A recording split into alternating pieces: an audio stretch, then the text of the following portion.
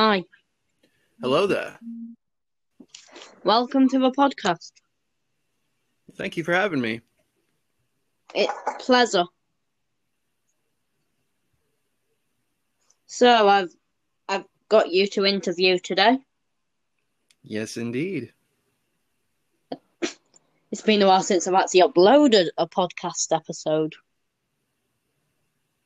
It's Either way, okay. let's get into this. So I got the book last week. Good. I'm glad I got there safe and sound. I was worried about that. Wasn't fully safe. It did have a bit of a crease in it. Gotta love the postal service. Yeah, but it You seems really don't. it seems alright. It's funny. Oh, I'm glad. It's had its moment. Did you make a Sword Art Online reference in one of the chapters? I made every reference I could while remaining as copyright free as possible. Oh, wonderful. Yeah. Because I was reading it and I got to that page and I was just like, wait, did he make a Sword Art Online reference there?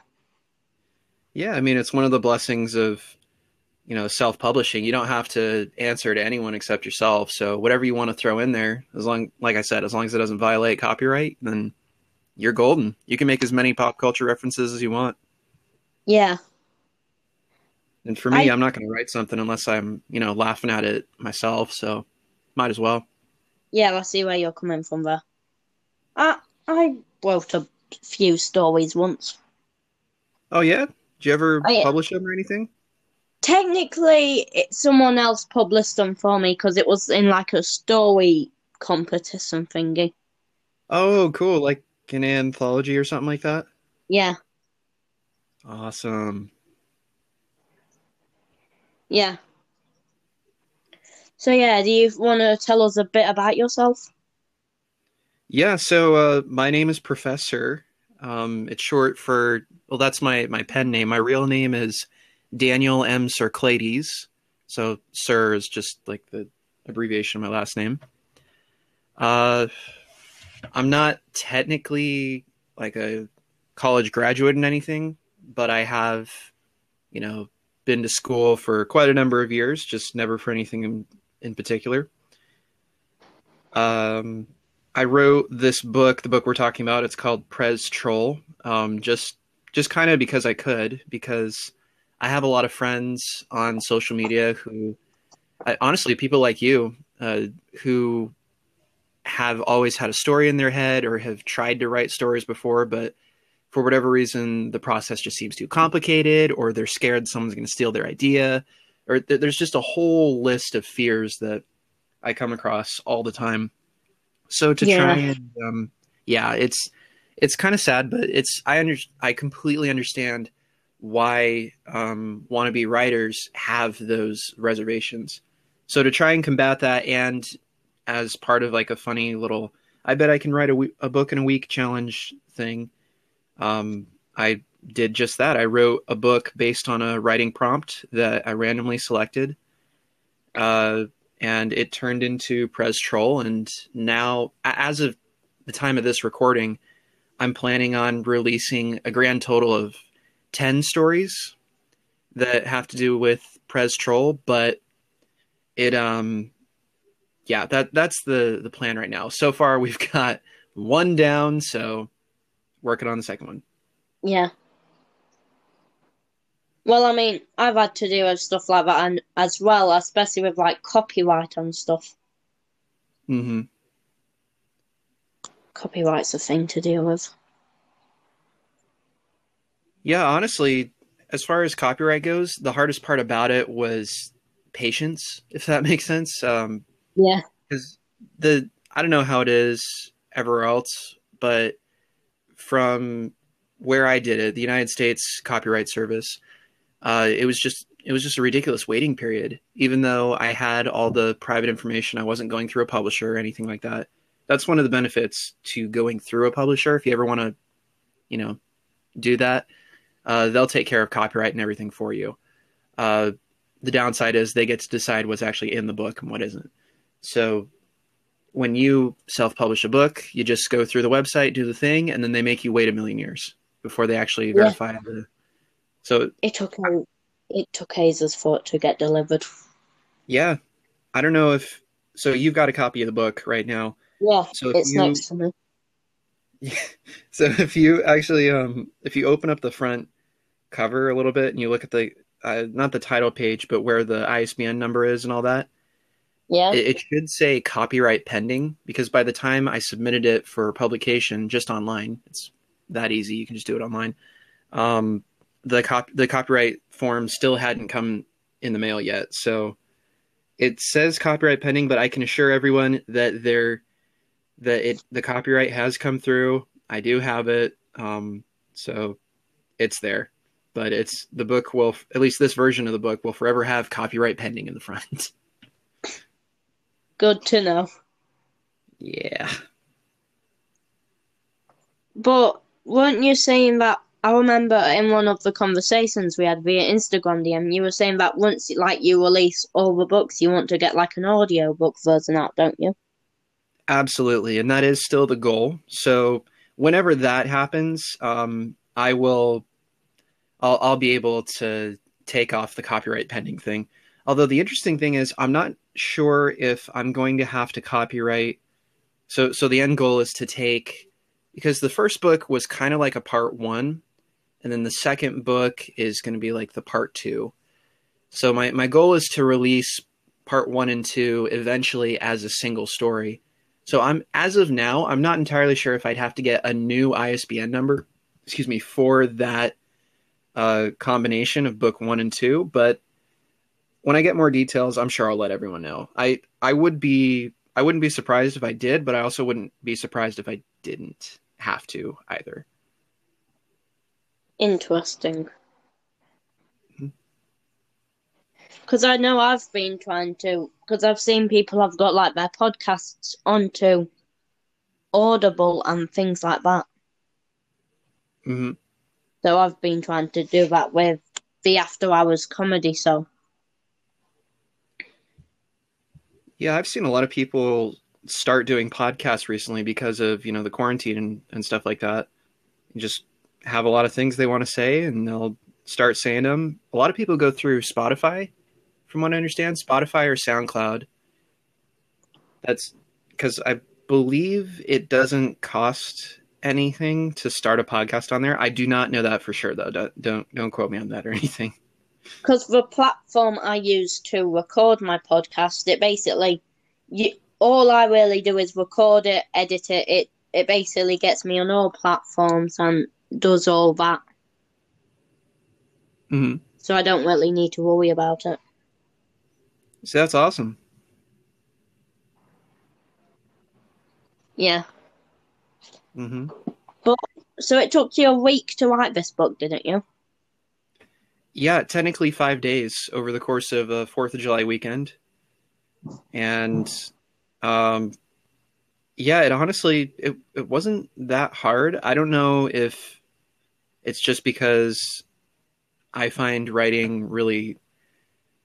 I don't want to say I find writing easy, but it's definitely not the hardest thing in the world. Especially, well, the key is with writing any story. If you're not enjoying what you're writing, if you're not on, even if you have like an entire story planned out, if you're not on your own little journey of self discovery, of uncovering the mysteries of your own tale as you're writing the book, basically, if you're not enjoying what you're writing while you're writing it, then you're never going to finish it. That was a problem I struggled with when I was younger because I've always wanted to write books, but I've never finished anything because for some reason as a kid, I just assumed that there had to be chapters devoted to, oh, nothing is happening, or we're just moving one character from one spot to another, and I have to show that. But really, you don't have to. As the writer, you decide anything and everything that happens in the story. And if it's entertaining to read, if it's entertaining to visualize, then you should keep it. If it's not fun to read, if it's not fun to write, then just skip it. Don't even worry about it and just move on. And that's something I really, really honed in on writing this story. Yeah, I had that problem with a few of the stories I wrote where it came to rewriting them. Mm-hmm. Actually, some words of advice that I got from, his name's Andrew Clavin. I think he does political stuff these days, but he's a well-renowned writer, and a few of his books have been made into television series and movies. But he mentioned when it comes to writing, you know you're done when you're not adding anything to the story, you're just changing things. So if you're in a position where all you're doing is changing details, but you're not really enhancing the story at all, you're not adding anything to your tale, then you're done. You should be done. You should call it a day, finish it, edit it, and let it be. Let people enjoy what you have. Don't bother putting too much time and effort into changing things. Because I actually I heard a story about a writer. I used to be in a writing group when I was younger. To my knowledge, I'm the only one who's actually published a book in that writing group. But anyway, Wonderful. yeah. But so our instructor, who herself was a published author, she mentioned that in an adult group that she was a part of, there was a gentleman who had been writing the same story for years. Actually, it wasn't even the same story. It was the same opening chapter for years. He was constantly going back and revitalizing it, reworking the characters, adding descriptions, taking away things. One single chapter, and she admitted that that chapter was great, but at what cost? She hadn't, or this guy hadn't written any other part of his story yet. So you just got to pick and choose what you do, and don't stress too much about anything. Just enjoy yourself while you're writing, make yourself laugh, make yourself excited to read the next part, and don't spend too much time on any part. That's my advice. Yeah, well, I want to write another book, but yeah, again, I've been struggling for ideas at the moment. Mm-hmm. Well, if you're struggling for ideas, there are three things you can do, and all of them take under 2 minutes. The first thing you can do is bounce your idea off of another person. You know, if the person isn't really interested in it, if they don't find anything exciting about it, then you should probably come up with something else. And honestly, that situation will force you to make something else up on the spot to try and keep their attention. So it's a little like mini brainstorming session that always works. There's also writing prompts. I have a huge book of writing prompts that I just picked up at a random bookstore. You could probably even find it in the airport somewhere. But there's also if you want to avoid spending money, there's a plethora of writing prompts on this little thing we call the internet.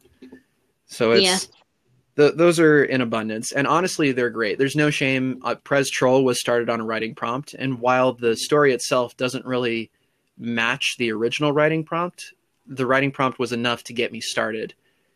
So that helps too. Again, under 2 minutes. And the third and final thing is to go for a walk. I know it's kind of hard in this day and age, but even if you're just walking around your house, just unplug for a little bit, put your phone down, don't put your headphones on, don't do anything like that. Just leave technology behind and literally walk in a circle. Something will pop into your head. It's guaranteed. But anyway, again, all three of those things, under 2 minutes, always work. Okay. And would you have any advice for people listening from home? Just in general, or Just in anything, really. don't play with matches. Don't do gender reveals. California. And if you want to do something, the only one stopping you from doing it is yourself. That's my advice. If you want to be popular on social media, do it. You know, don't and do it for yourself too. Like, don't go with the flow. That's if nobody takes anything else away from this, take this away. Don't go with the flow. There is no reason whatsoever to do what everyone else is doing just because everyone else is doing it. All right, this is a lesson that was echoed to me starting in elementary school, and it's still, well, it's kind of waned recently, but it's something that I completely and totally stand by today. Do not do what everyone else is doing. If everyone else is, I don't know, I look back on just looking at TikTok for a quick second. Everyone seems to change, or actually even Instagram. People will, if there's a movement, a political movement, or some type of game or show that everyone is just obsessed about and everyone's changing their profile pictures or making content about said thing, don't do that. All right. Unless it's something you thoroughly enjoy, don't hop on that train, because when that train eventually derails, what are you going to be left with? You're not going to have anything. You're going to feel like, oh, I'm not doing good at this anymore. I'm not getting the attention I wanted or I once had.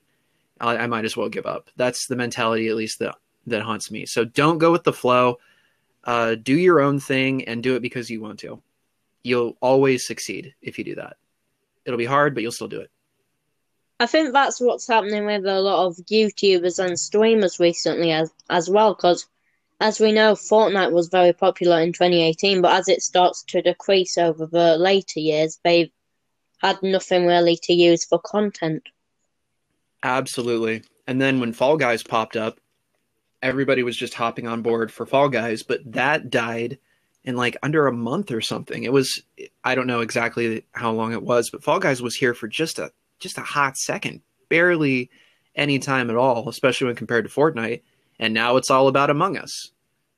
So if you're constantly just trying to ride the waves, then it's kind of hard to produce timeless content. And I don't know. I feel like everybody can accomplish timeless content if they don't go with the flow. I don't know if that makes sense, but like, yeah, people will follow you on social media, or they'll tune into your podcast or your stuff for you specifically, and they'll be more interested in you if you are yourself. If you're yourself, if you stick to yourself, if you try and stick to the things that interest you, covering like a popular topic or an interesting subject or whatever every once in a while is okay. But like you were saying, with YouTubers especially, they just kind of float from one popular video game to the next. And when that game isn't popular anymore, in the case of Fall Guys, I can't even imagine how much wasted money there was. Like, because it's hardly anyone is playing it right now. And people spent a lot of money. I mean, the game wasn't super expensive from what I understand, but... And when it first came out, it was free on PlayStation for a little bit. Okay, so that's good. So maybe not as much wasted money, but definitely you could argue wasted time. Yeah. So I don't know. It's just, I've always found it, just to pull one quick example from my content. So I made a video a few months ago about a modern day plague doctor. It was a parody documentary on my YouTube channel.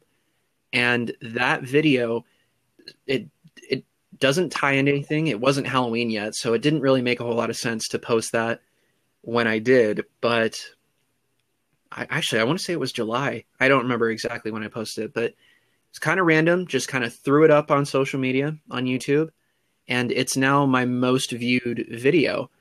I don't know if that has to do with Halloween coming up soon or anything like that, but it was just a unique thing. It was a video I wanted to do because that's the kind of content I enjoy. I like parodies, and it's paying off now. As opposed to if I had just done what everyone else was doing and just gotten Fall Guys and just streamed that, I doubt any of those videos would still be, they wouldn't be raking in any views right now. So I don't know. It pays to do your own thing, I think. Yeah, I'm looking at your YouTube channel now and I'm wondering, what the heck happens with your views? One day you get a lot of views, then the next day you just don't get any. I've noticed that there's a couple of people who will watch something, especially in the case of a live stream. They will watch something the second it's uploaded. They'll be notified. They'll have the bell on, whatever it might be. Same thing with any social media platform, Instagram, Byte, TikTok, anything like that. there are certain people that are just always there. As soon as you upload something, they like it, they see it, they comment, they're just there. They're awesome. Those are like the hardcore fans.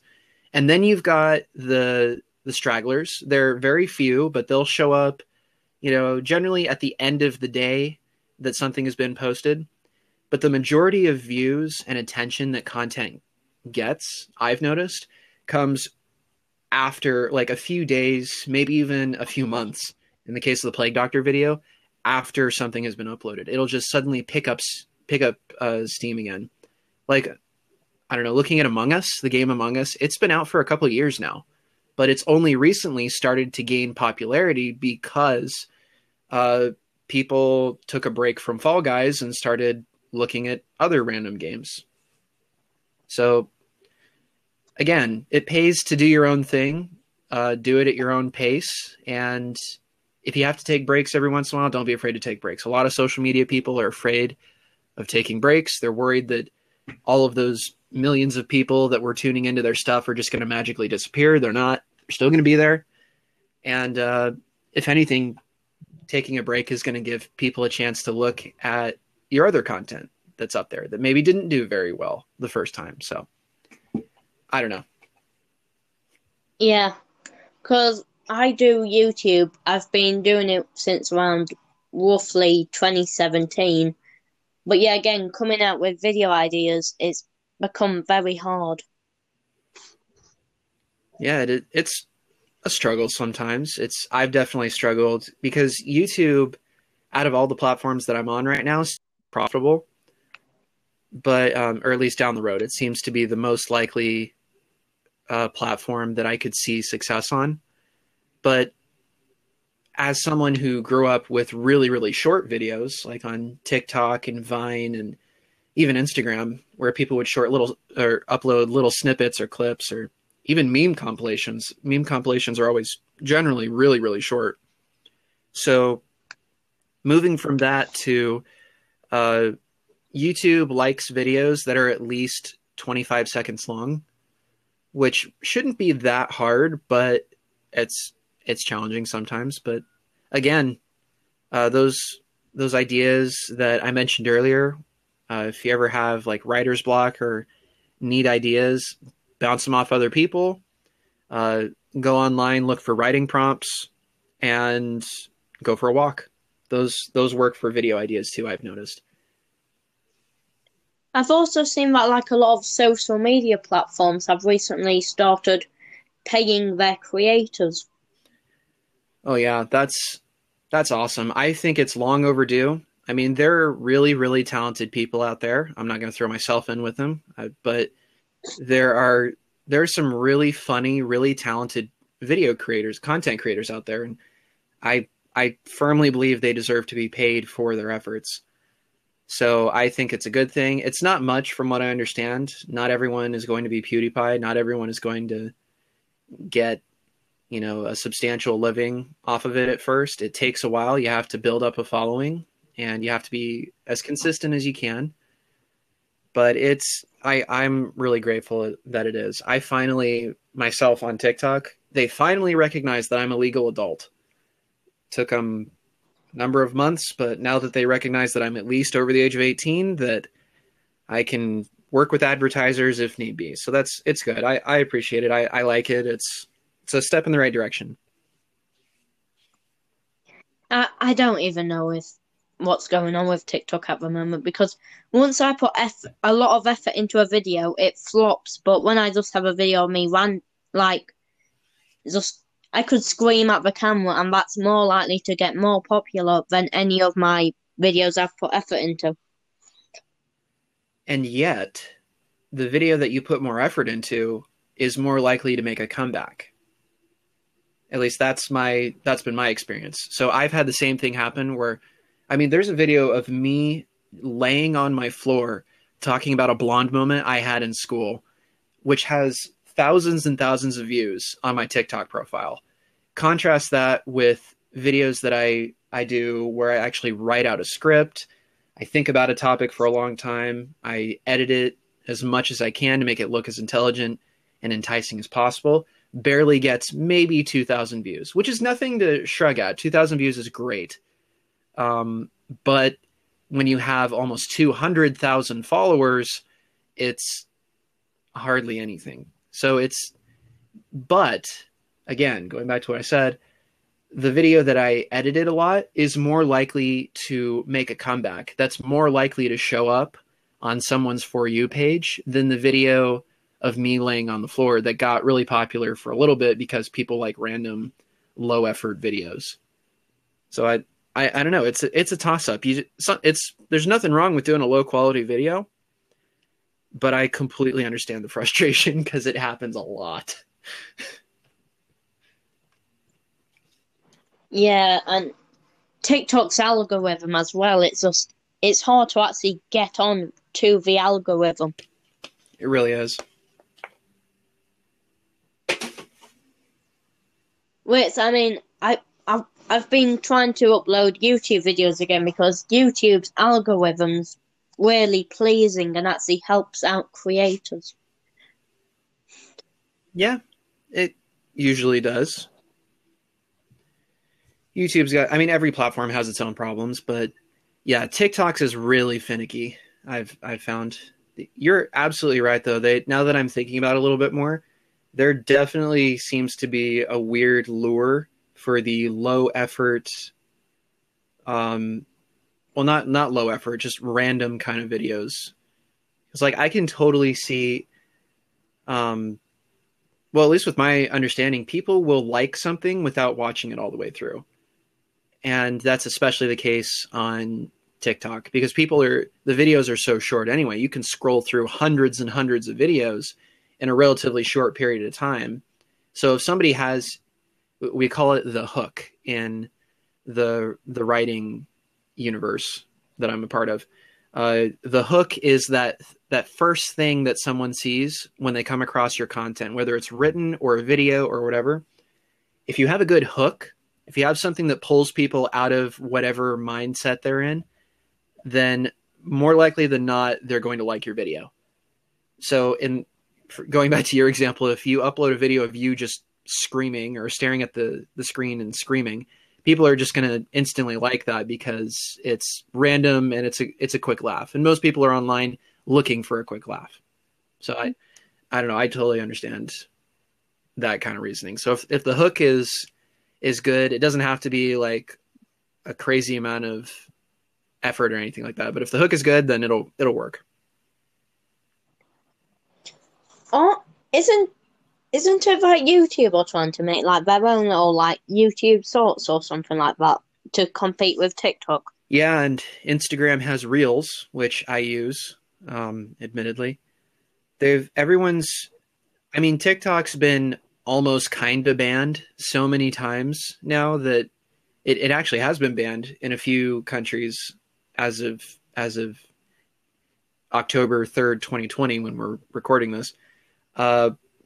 It makes total sense why other platforms want to start utilizing that because people are more likely, at least with my understanding, like me and my friends, we're more likely to get onto TikTok or Byte's the follow-up to Vine made by the same people. People are more likely to use those social media platforms than YouTube or Instagram or or even Facebook, stuff like that, because, well, think about it this way. On YouTube, more likely than not, content creators are going to produce something that's around the 10-minute mark because that's how you can get the most, yes, the most advertised, the most ad revenue. I think it's changed a little bit recently, but that was the general understanding for a while, was if you have a video around the 10-minute mark, you're going to get the most ad revenue out of your video based on how many views you get. And so, sorry? I'm pretty sure a video now needs to be like 8 minutes for them to actually get paid from it. Yeah, 8 minutes. That's right. That's the new mark. So 8-minute videos, again, not super long in the grand scheme of things, but if you have the option of watching an 8-minute video and maybe chuckling once or twice, as opposed to a 15-second clip that is almost guaranteed to make you laugh or think about something or interest you, like people are going to take the 15-second clip every single time. And ironically, the platforms that have the shorter clips, like TikTok and Byte, they get more attention than like there's more watch time overall on those platforms than on YouTube. And those platforms want as much watch time as possible because that means they can shove more ads in people's faces and thereby collect more money from advertisers. So it makes total sense why YouTube and Instagram and a couple other platforms are trying to get some of that sweet TikTok crowd money. Yeah, because people had YouTube saw a problem with people would like stretch their videos out to 10 minutes, which would be very annoying. Yeah, it is super annoying. It's annoying as a content creator because I know for me personally, the reason I flat out refused to use YouTube for a very, very long time because I did not want to do that. If I was going to make a video, I wanted to do my own thing. I didn't want to have to stretch it out just so I could collect a paycheck. And for my own personal experience, if a content creator stretches their video out, I don't care what the reason is. I'm not sticking around to watch the whole thing. Like I'm out. As soon as the punchline falls, like I'm moving on to the next thing. I'm not that desperate for anyone's content that I'll stick around and watch them, sit there and stare at the camera just in an attempt to stretch their video out or whatever they do. Sometimes people will just have like the thumbnail. I don't know if you've ever seen this, but people on YouTube will just have the thumbnail on screen. Maybe they'll have a voiceover, maybe not. And that'll be like the last couple minutes of the video. It's just the thumbnail, just so they can get that sweet ad revenue. It's really annoying. It's annoying as a person who watches a lot of videos, and it's annoying, I'm sure, for them because, I don't know, I would assume they would just want to get it done as efficiently and quickly as possible and then move on to the next project. But yeah, you're right. It's absolutely annoying. YouTube was really the first platform I actually went to at the time because there wasn't really anything else at the time, as TikTok was still Musical.ly, Instagram was whatever Instagram was back then. Yeah, I was kind of in a similar boat. I tried YouTube when I was way younger with one of my friends, and we did it for a little bit. We made a couple of, I think we just had Movie Maker, the app Movie Maker or something like that on his phone, and that was what we used to make quote unquote videos. They're still out there somewhere. But I forget what they're called. I think it was like We Can Do It Better. That was the name of it's a terrible name for a YouTube channel, but we tried it for a little bit and it was just too tedious. We were constantly, I think a big problem that a lot of novice content creators struggle with is they try to be their favorite content creator. They try to produce content that can rival whoever they enjoy watching.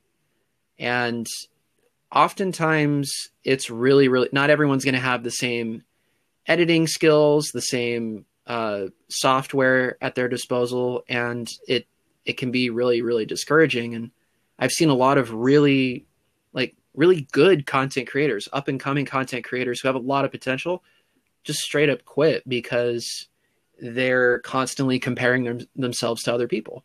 And if you constantly compare yourself to someone else, you're never going to be happy because you're trying to be someone else. You shouldn't be anyone but yourself. Everyone else is already taken. Yeah, a couple months ago I went and basically just deleted all my old YouTube videos because I wasn't happy with them at the time. Mm-hmm. How did that make you feel? It made me feel better because I wanted to give my channel a whole reboot, as I wasn't making those videos at the time. I was just doing what videos were popular. Mm-hmm. Sometimes palate cleansing is a good thing. I would encourage, I give the same pieces of advice to artists, people who draw and create digital art, especially on Instagram. If you make something, stick with it. Just leave it there. leave it alone and own up to it. A lot of artists I've noticed, not so much video creators, sometimes novice content creators do this, but it's usually artists. They'll include in the description of their piece of art or in the comments that they respond to, they'll constantly apologize. They'll constantly apologize for the thing that they've made. Oh, I'm sorry that this doesn't look right. I'm sorry that the audio doesn't add up right here. I'm sorry for this. I'm sorry for that. Don't ever apologize for something you've created unless it's like genuinely controversial and you're on the verge of being completely kicked off of a platform for something. Although even then there are exceptions, but like if you've gone through the effort to create something, just leave it alone. 9 times out of 10, nobody's going to even notice what's wrong with it until you bring it up. And if they do notice something, if they have a criticism of it, take it in stride, learn from it, but don't ever degrade your efforts just for the sake of trying to make yourself feel better, or if thinking that that's somehow going to draw people to be more sympathetic with you. It won't. It'll just push people away from your content. Never apologize for anything you produce. Just leave it alone, own up to it, and take whatever criticisms you can get. I completely understand all of what you're basically saying. Mm-hmm. I hope so, because a lot of people seem to struggle with it, and I totally understand why they do. It's a common mentality, the idea that you have to apologize for everything. You don't. Nothing anyone produces will ever be perfect, because there's no such thing as a perfect person. There's only been one perfect person, and his name was Jesus. So nobody out there is perfect. Nobody's going to produce a perfect piece of content or art. So don't worry if it's not perfect. Just leave it alone. Leave it alone. It is just fine as it is. If somebody criticizes it, take it in stride. I feel like this year specifically, doing social media has been a lot harder, especially with how many people have joined apps like TikTok, YouTube, Instagram. Yeah, I'd agree with that. Because we've all been stuck inside, so people are gonna need something to do and a way of making money. Mm-hmm.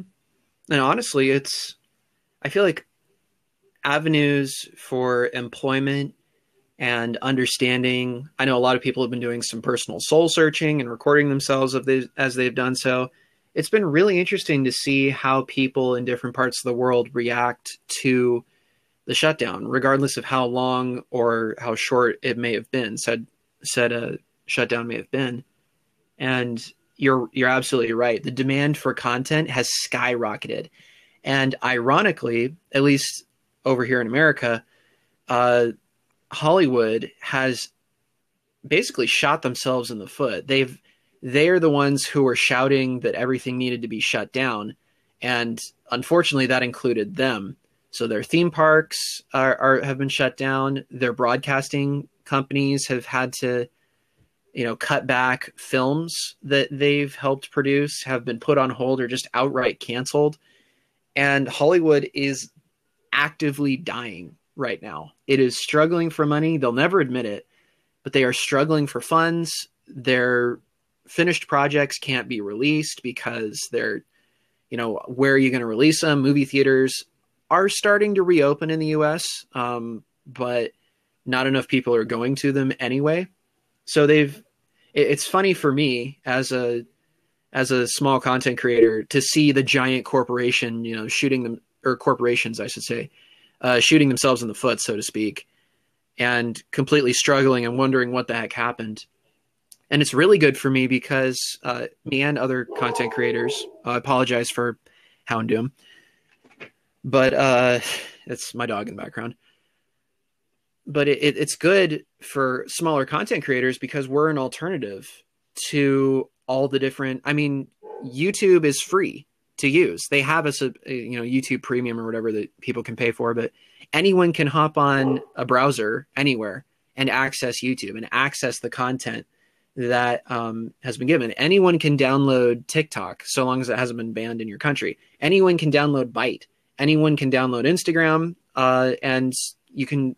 There's an unlimited plethora of things you can watch. Funny things, things that aren't drawn out to 2.5 hours. If you want that kind of stuff, it's there. But there's so many other options, and it's been hard, obviously, because like you said, there's a huge demand now for content. But at the same time, it's been an incredible blessing to up and coming content creators. There's so many more opportunities to produce something. So I don't know, I might just be a little bit of an optimist here, but I'm actually really grateful for the lockdown and at least the good sides of it. There have been bad sides, obviously, but I'm grateful for the progress we've been able to see so far. Yeah, but it's great. And also living in England, Disney Plus came out at the perfect time. Oh, So as right. soon as we went into lockdown, it just came out. I actually want to ask you, so what did you think of, so Mulan was extra on top of the Disney Plus subscription, if I remember correctly. So what did you think of that? I've not watched it. You are not alone. I'm not paying more money just to watch a film on a platform that's already being paid for monthly. See that? I've heard that from a lot of people, and I share that sentiment as well. I have Disney Plus, but I'm not paying an extra. Over here, it's $30 USD. I don't know how many pounds that is, but it's a ridiculous. It's more than a movie ticket. It's like I'm same boat. I'm not paying that. I'm not paying for that. Apparently, they were meant to be releasing Black Widow onto Disney Plus, but because of Mulan didn't, or however you pronounce it, didn't get very popular, people they're not wanting to put Black Widow onto Disney Plus. Yeah, and it doesn't help that Mulan was shrouded in an absolute ridiculous amount of controversy.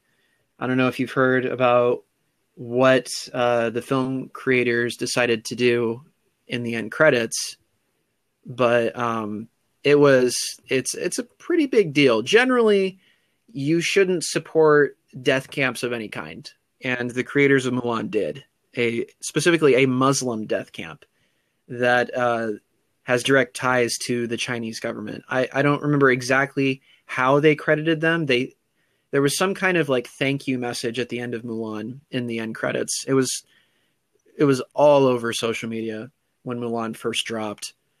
But yeah, that I think what bothers me the most about that, as far as Mulan goes, is Mulan was Disney's chance to break into streaming on a whole other level, not just uploading all of their content to Disney Plus, original documentaries, whatever. But if they started releasing Disney exclusive videos to that platform, they would have been set.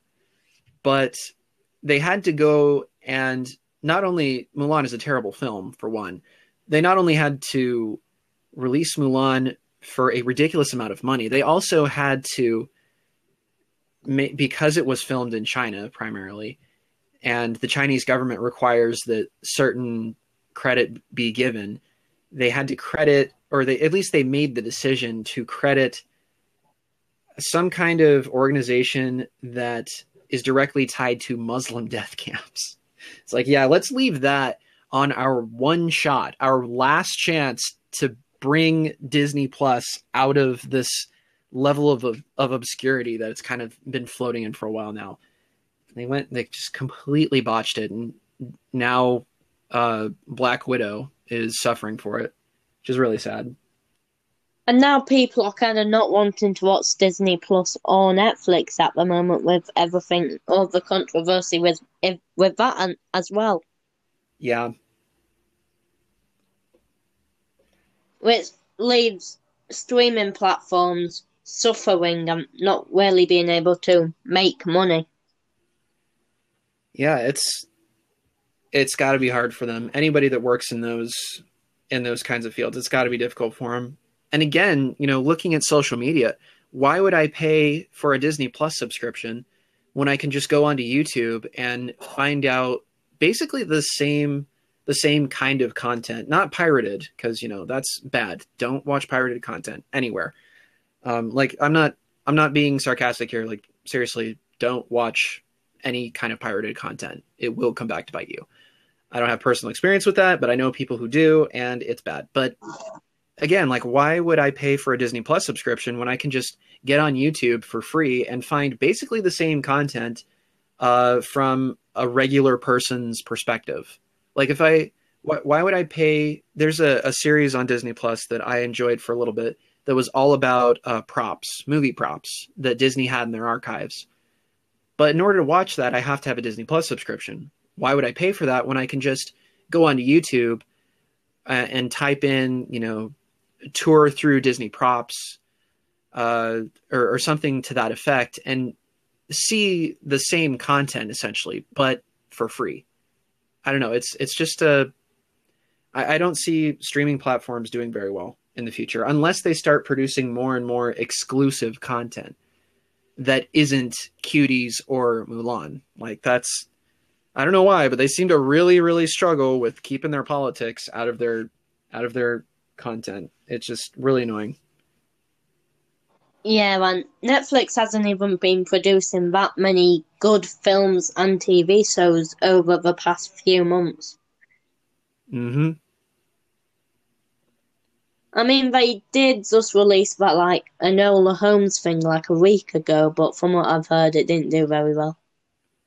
Well, yeah, the problem is that all it takes is one major controversy, and Netflix and Disney Plus now have major controversies. Netflix has Cuties, which is an absolute horror fest for any kind of major organization, and anything and everything attached to that film is just, it's like from Treasure Island, the black spot.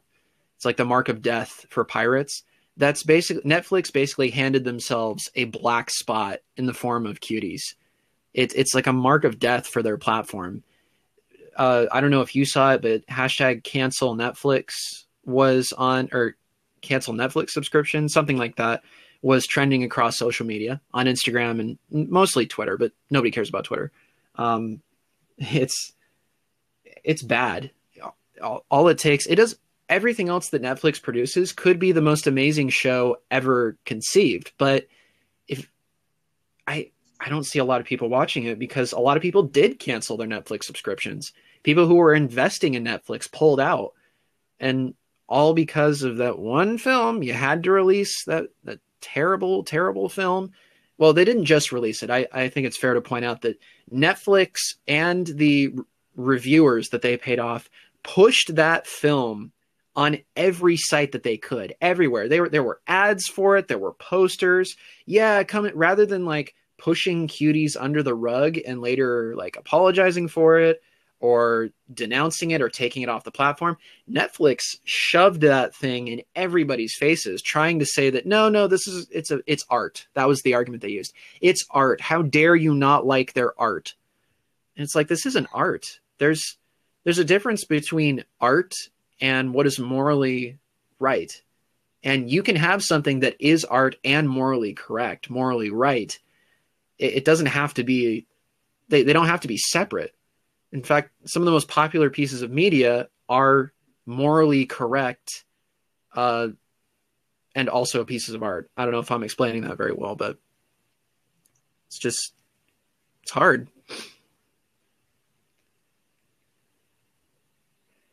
But yeah, this year specifically, when it's come to content, it went uphill at the beginning of quarantine, but now it's just going down.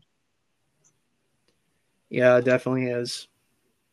Especially with a lot of things needing to like have delays and stuff when it's come to filming.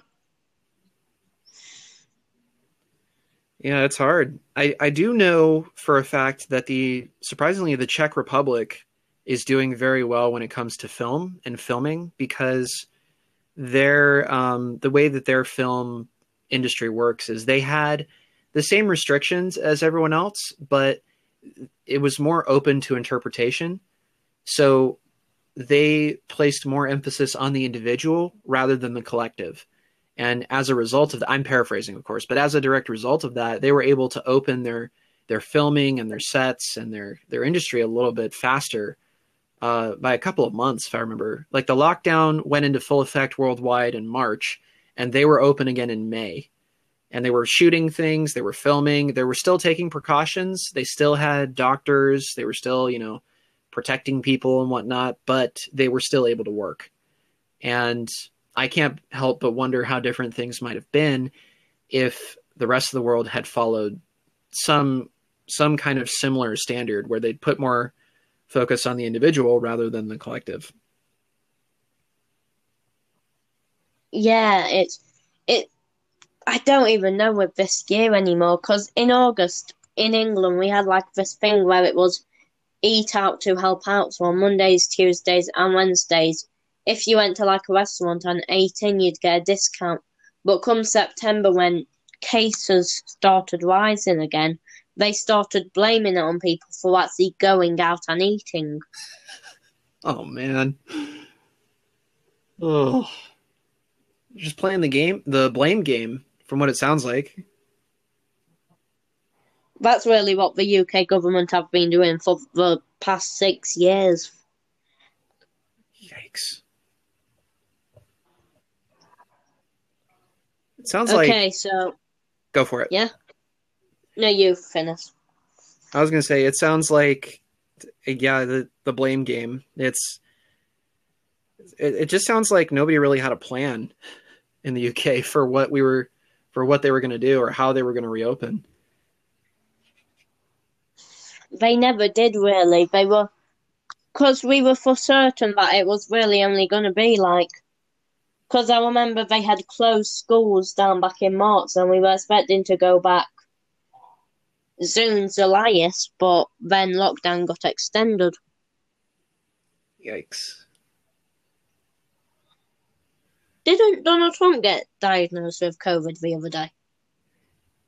Yes, he did. I don't know everything about the case, but apparently,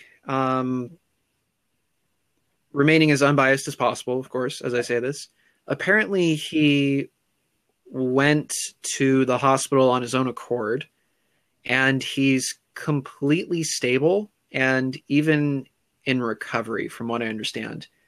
Getting diagnosed with COVID-19 doesn't mean that you're sick, technically. It just means that you have the virus and you're able to be treated for it. And I actually saw something talking about how so of course, all of Trump's opponents in media and on social media especially, are, cheering for this. They're, yay, he's sick. People are horrible people are actually calling for him to, kick the bucket, so to speak, which I just think is absolutely disgusting. Regardless of whether you like someone or not, you shouldn't wish for someone to, die. That's pretty awful. But, yeah, he's gaining popularity in the polls. Like his support is skyrocketing, much in the same way. I don't remember exactly who else it was. There were two other in Brazil, and I think in the UK. Could be totally wrong. Yeah. Our Prime Minister, I don't know if he had it or not. I think, according to the story that I read earlier this morning, I don't know if they actually got it. They just had the diagnostic, they were diagnosed with it. And as a result, support for them went up. There have only been 3 world leaders who have been diagnosed with COVID-19, and it's Donald Trump, it's the UK Prime Minister, and the Brazilian president, or whatever his name is, or whatever they call him over there. But yeah, they all of them saw an increase of support as a direct result of being diagnosed with COVID-19. So I don't know how this is going to turn out, but from what I understand, Donald Trump is doing okay. Like basically drove himself to the hospital. So he's not like in his deathbed or anything like that. So I don't know. It's just how the world is shaping up right now. And he's the one who said we didn't need masks. I don't know about that. It wouldn't surprise me if he said that. He hasn't been very. I don't keep up with politics, obviously, but I do remember hearing that he wasn't very gun ho about COVID protection, which makes sense. He's a business dude. He wants to keep businesses open. He wants to keep people employed. And COVID requires that everything basically be shut down, unless you're a content creator. But yeah, it is kind of ironic that he would that he would be diagnosed with it. Yeah, well, I see where you're coming from. Mm-hmm. It's funny how the world works. It's funny. It's worth laughing at sometimes, most times, and I think that's part of the reason that I decide to make content, because there's plenty to laugh at, and I mean, who doesn't want a little chuckle every once in a while? Only thing is, this year specifically, if you're a content creator, someone's gonna find a way to hate on you and get you like hated on. Yeah, I've developed, especially earlier like mid 2019 when I started doing TikTok. Actually, some of the first videos that I made, or one of the first videos that I made, I talked about how terrible Captain Marvel is. And I stand by that. Terrible Captain Marvel is not only a terrible character, it's a terrible film. And I wasn't quite as explicit in my opinion in this particular video. But bear in mind, this is when I first started TikTok. I posted this video where I joked I had not seen Captain Marvel yet. So I made a joke that the way to fix Captain Marvel would be to have her and Spider-Man form like a sibling relationship where they were constantly joking with each other, playing off one another. And in the video, I mentioned that Captain Marvel could help Spider-Man with his homework or something. And in return, again, this is without seeing the film, I said this. I said, in return, Spider-Man could teach her how to smile or something like that. Only to find out through angry comments in that video that it's like a thing in the movie that somebody tells Captain Marvel to smile, and for some reason that's a horrible thing. How dare, oh, that's so messed up. That's so messed up. How dare you ask a lady to smile? Like, I don't know.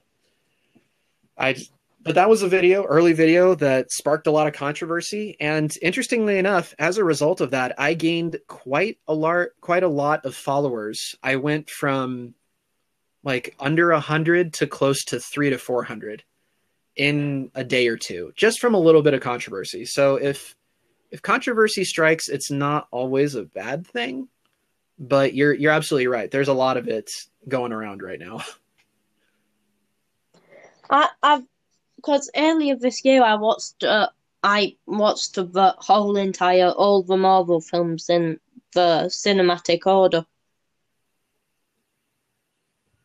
And some of them were good, and then you just have Captain Marvel, which was, I wouldn't call it bad, but it was more in the middle. Yeah, it feels out of place, right? It came out at the worst possible time, with Endgame being released just a bit after. Yeah. And it didn't help that she hardly does anything in Endgame to begin with. Like I don't know, if I could fix Captain Marvel, I would change it from a prequel to a sequel to Endgame. Like I would have it so Endgame is her introduction, and we find out more about her in her adventures after Endgame.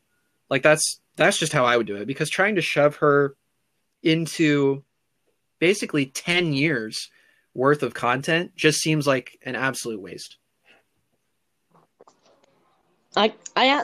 I completely agree there. Mm-hmm. She came out at the worst possible time. People really wanted to see Endgame, but yet Captain Marvel came out. I was a fan of. I do like how they released on like National Women's Day though. Yeah, it was that was a nice touch.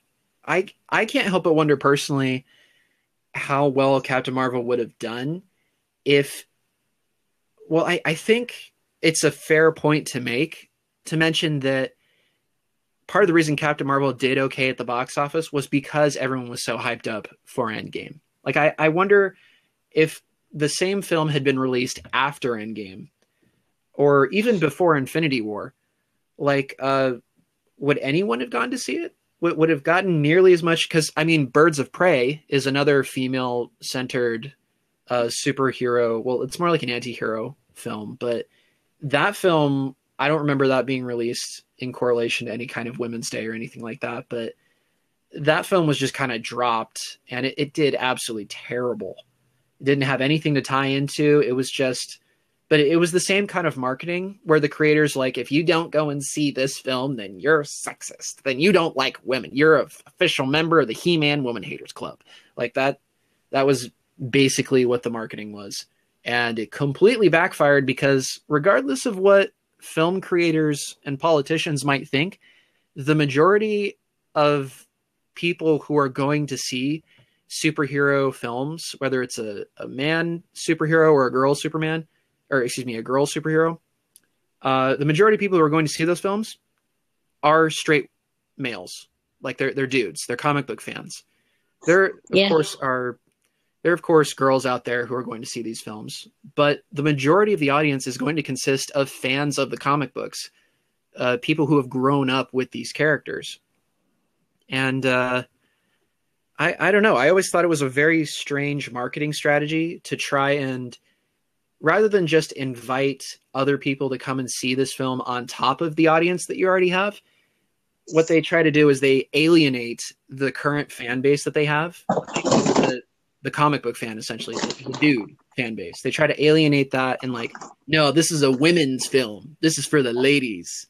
Get out of here, men. This is not for you. Stand aside. Let the ladies step up. It's like, bro, I was going to see your film, but now I don't feel like since you're ripping on me, I don't feel like going and seeing your movie now. So it's, I don't know. I kind of feels like marketing suicide to me. Yeah, I completely get where you're coming from. I feel like they're gonna do that exact same thing when it comes to Black Widow. Yeah, I worry about that film.